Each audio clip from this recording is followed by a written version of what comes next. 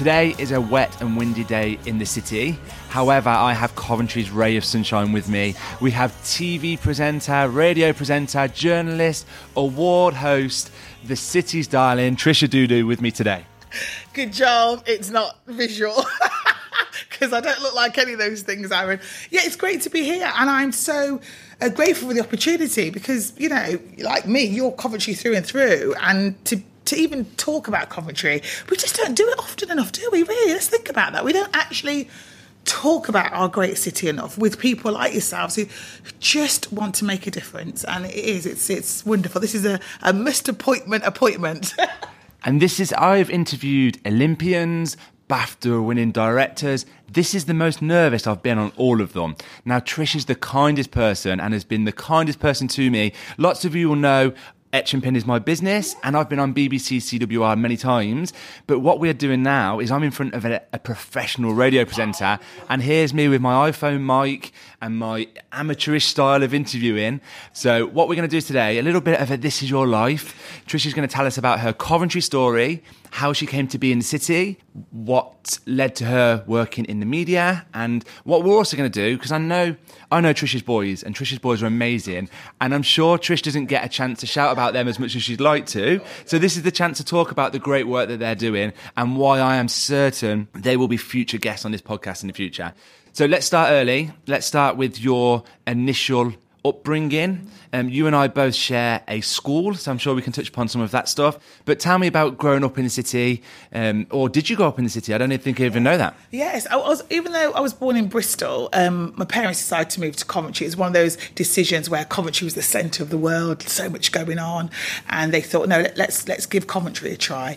And my early memories, Queen Margaret's Road, Canley.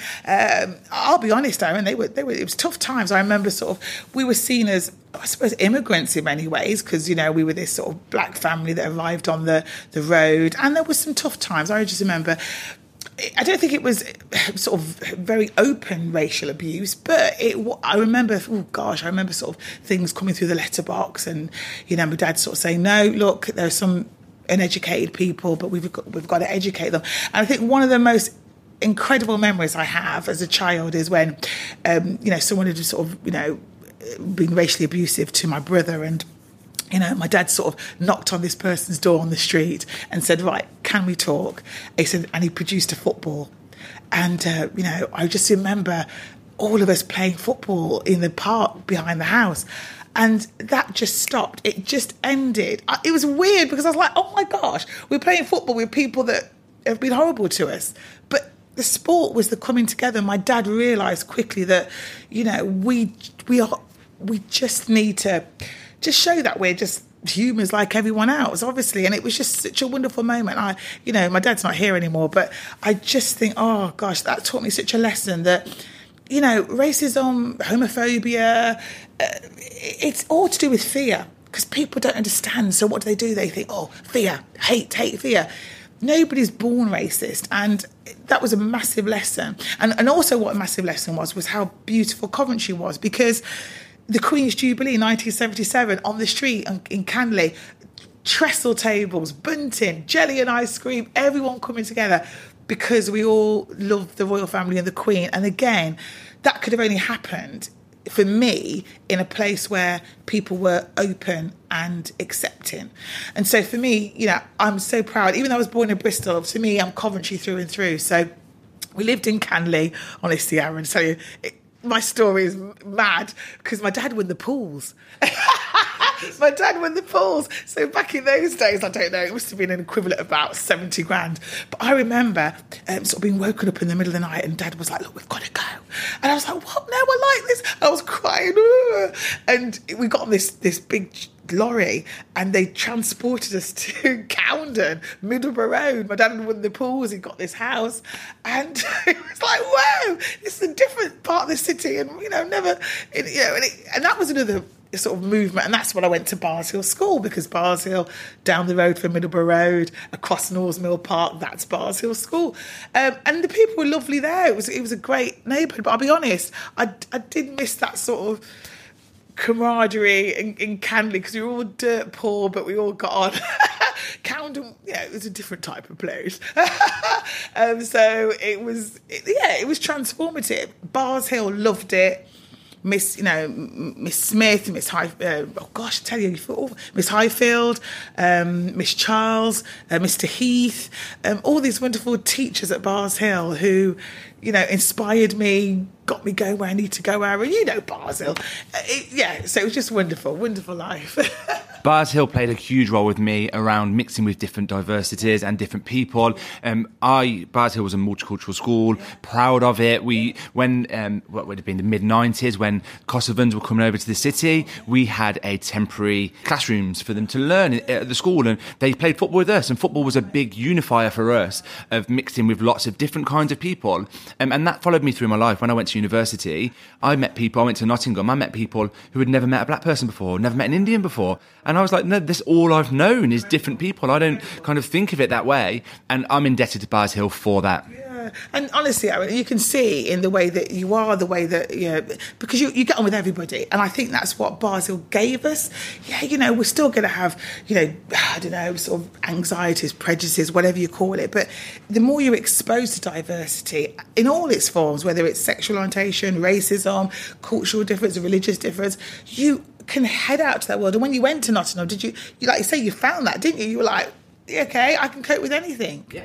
It's 100%. It was all completely normal to me. And that's why sometimes, even for me as a white guy, I struggle to kind of see why people have those feelings towards other people. Because for me, everyone's the same and is just normal. But that's it. And like I say, what's lovely about City of Culture now for the world is that we are the most diverse city, and we're able to put that on the map. It's a shame about the pandemic that we've not been able to give it that massive welly. But, for me, and it goes to my kids as well. If you go, like this morning when I got up, there's a white guy knocking the door saying, "Is Kennedy up?" There's an Asian guy saying, "Is Tyler here?" It's just incredible.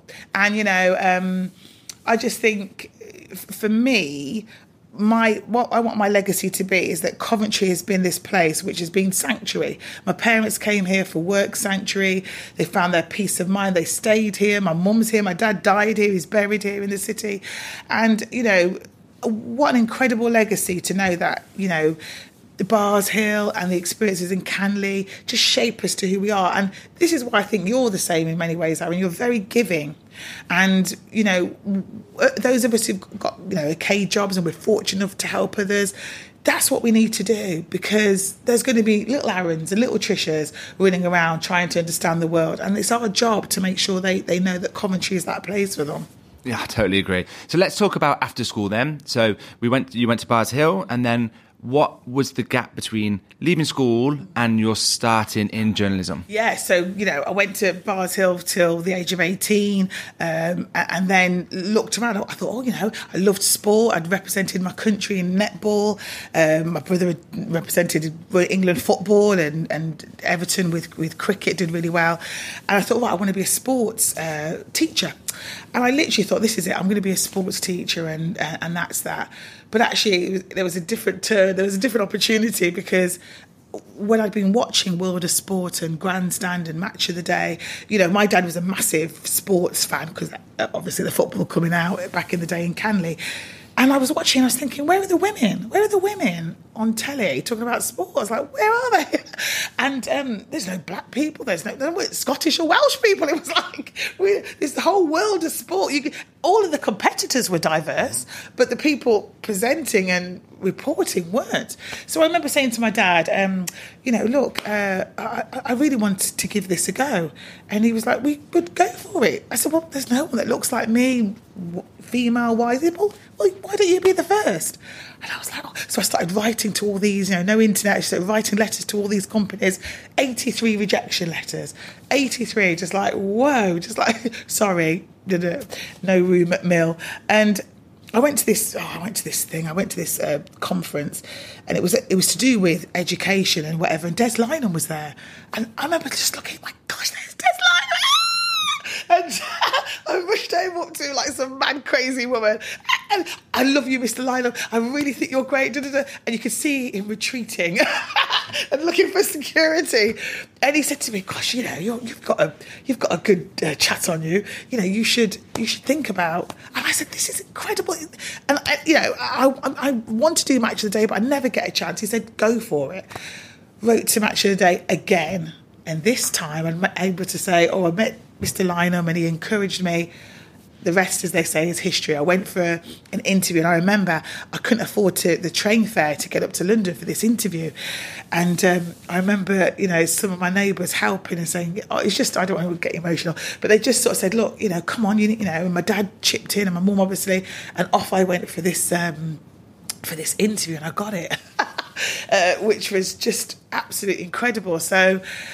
I got this interview and they said, "Look, you know, we want you to come and work on Match of the Day, but you still need to get your skills." So I went to university and I did like little training days on Match of the Day. And when I finished university, I went for a proper assistant producer job. And, 60 questions in 2 minutes you had to answer on sport. And I got it. And it was just incredible, work on Match of the Day. Again, though, Coventry, there was nobody from Coventry in the office, and I was like, "Where are you from?" They're all from London. I was like, and someone had known about Bars Hill Girls' School.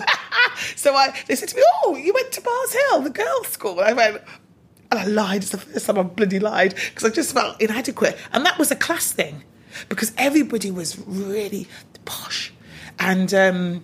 But Bars Hill School had this reputation of being really good, and someone had heard about it in the office. And I just think Coventry, it doesn't matter where you go in the world, you meet somebody from Coventry. Have you found that, Aaron? 100%. I was on a lad's holiday one time, and some girl and a lad came running over. "I've seen you in the collie. I've seen you in the collie." And me and my friends were like, "What?" We were in a completely different part. But I think there is something around everyone in Coventry knows everybody in Coventry. And even if you're not friends or you talk to them, you recognise them. And yeah, Coventry is definitely a place where everyone knows each other. Oh, it's brilliant. Absolutely brilliant. And it was just, doing Match of the Day. Then I got headhunted to do some stuff with Janet Street Porter, so I was reporting. Then I went on to all sorts of jobs. I was a camera woman for a time, and that was significant really, because when my first major gig was going to the Nigel Benn and the Nigel Benn and Gerald McClellan fight, and I was there, and Gerald McClellan had become badly brain damaged, and I remember thinking, "Oh my gosh!" And then I was walking back as a camera woman, and someone shouted, "Are you from Cov?" And I looked behind, and it was like, it was somebody who I knew from Coventry, and I thought, "Oh my gosh," because I was so sad in that moment, and it was just so lovely. And I thought, "Someone from Cov," and we gave each other hugs, and everywhere you go, there's a Coventry connection, and how wonderful is that? Because we're not a massive city, but everywhere, at every poignant moment, there seems to be somebody from Coventry. I've done amazing things. I launched Loose Women when it first launched. I was the person that got the pilot off, presented on there.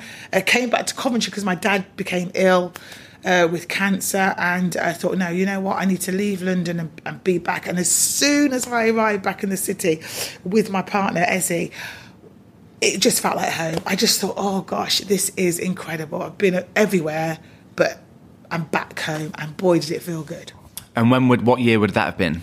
Well, yeah, it was just before Tyler was. It was a 2001, just before Tyler was born, and because my dad sort of passed away in 2006. So it was just lovely being home. Have you ever been away, Aaron? Have you ever lived away? Only when I went to university in Nottingham. And what did it feel like for you when you got back? Nottingham, I feel, is very similar to Coventry. I really felt a kind of the Coventry that Coventry is becoming now feels like what Nottingham was then, like quite a student population. It feels a similar kind of size, but yeah, I never felt home there. Obviously I grew up in Coventry, which is why, but it's like the warm pair of slippers when you got home compared to being somewhere else. Absolutely. And to be honest, when the kids were growing up, I did some supply teaching at Ling Hall, at Camden Court, and it was just so wonderful to look at the next generation, because I'd escaped all that. I'd been living away in London and Manchester for 15 years, so to come back and think, gosh, we are in safe hands. Because the young people wanted and believed in Coventry. And it was like looking at my past, looking at all this diversity again. Do you know what I mean? But there were problems, of course, the knife crime. And I'm delighted that, and I'm proud of my kids that, Tyler in particular, well, both, I love both of my kids, obviously, but Tyler was going to go to university and then realised how bad knife crime was. And it changed his life. He literally found out one of his friends had been stabbed, not fatally. And in that split moment, he said, I can't leave this city. I need to do something about it. I remember that time. I remember, because obviously Etch and Pin stuff's now been 3-4 years, and it must have been around that time that... because you supported them. I remember Tyler running into the kitchen saying, Mom, there's this man called Aaron that's going to help us with a bit of money for Fridays. And he was so proud. And thank you, Aaron, because it was that donation helped get some knife wands that he could use within the clubs that the schools and the youth clubs that he went into. So, that money paid for knife wands and security and helped people. And you know what the most important and almost tragic thing is that one of the knife deaths in the city was a young man who was heading towards Fridays because his parents came and told Tyler, but he decided to go another route, and and it ended in a fatality of which he was involved in a group. And had he gone to Fridays that night, you keep thinking, gosh, what if? And it's about educating now, what you're doing with your books about Coventry, educating young people that are born here or who lived here. So you know what? Coventry's a vibrant place, and it's got a great history, and you should know about it. And so, your Lady Godiva book, I've got that, and I've given it to, my niece's children and said, look, this is a pioneering woman. Do you know what I mean? The lovely photo that you've got that has all different images of Coventry, again, that's up on in my friend's house, and it's like, look, this is Coventry, and you need to be able to say to people, look, this is Coventry, because if people really realise how many pioneers were here, they would be inspired. So let's not focus just on Tyler, because I know Kennedy feel left out. So Tyler obviously is the head of Fridays. Initially looking just to support people as a place to go, young teenagers to kind of move away from a life of crime and somewhere to go that was a safe haven, like a youth club type thing, and has grown to lots of different things now. And Kennedy then is now just behind with a completely different thing, but just as important. Tell me a bit more about Skin to Mint. Yeah. I mean, honestly, Skin to Mint it actually evolved out of lockdown because Kennedy was going in a dark place, like a lot of teenagers. He was 17 years old. Where do I go? He was doing a sports degree, not really enjoying it. But one thing he loved was money. And, he used to sort of say to me, how much debt are you in? I'm like, I'm not telling you, you're my kid.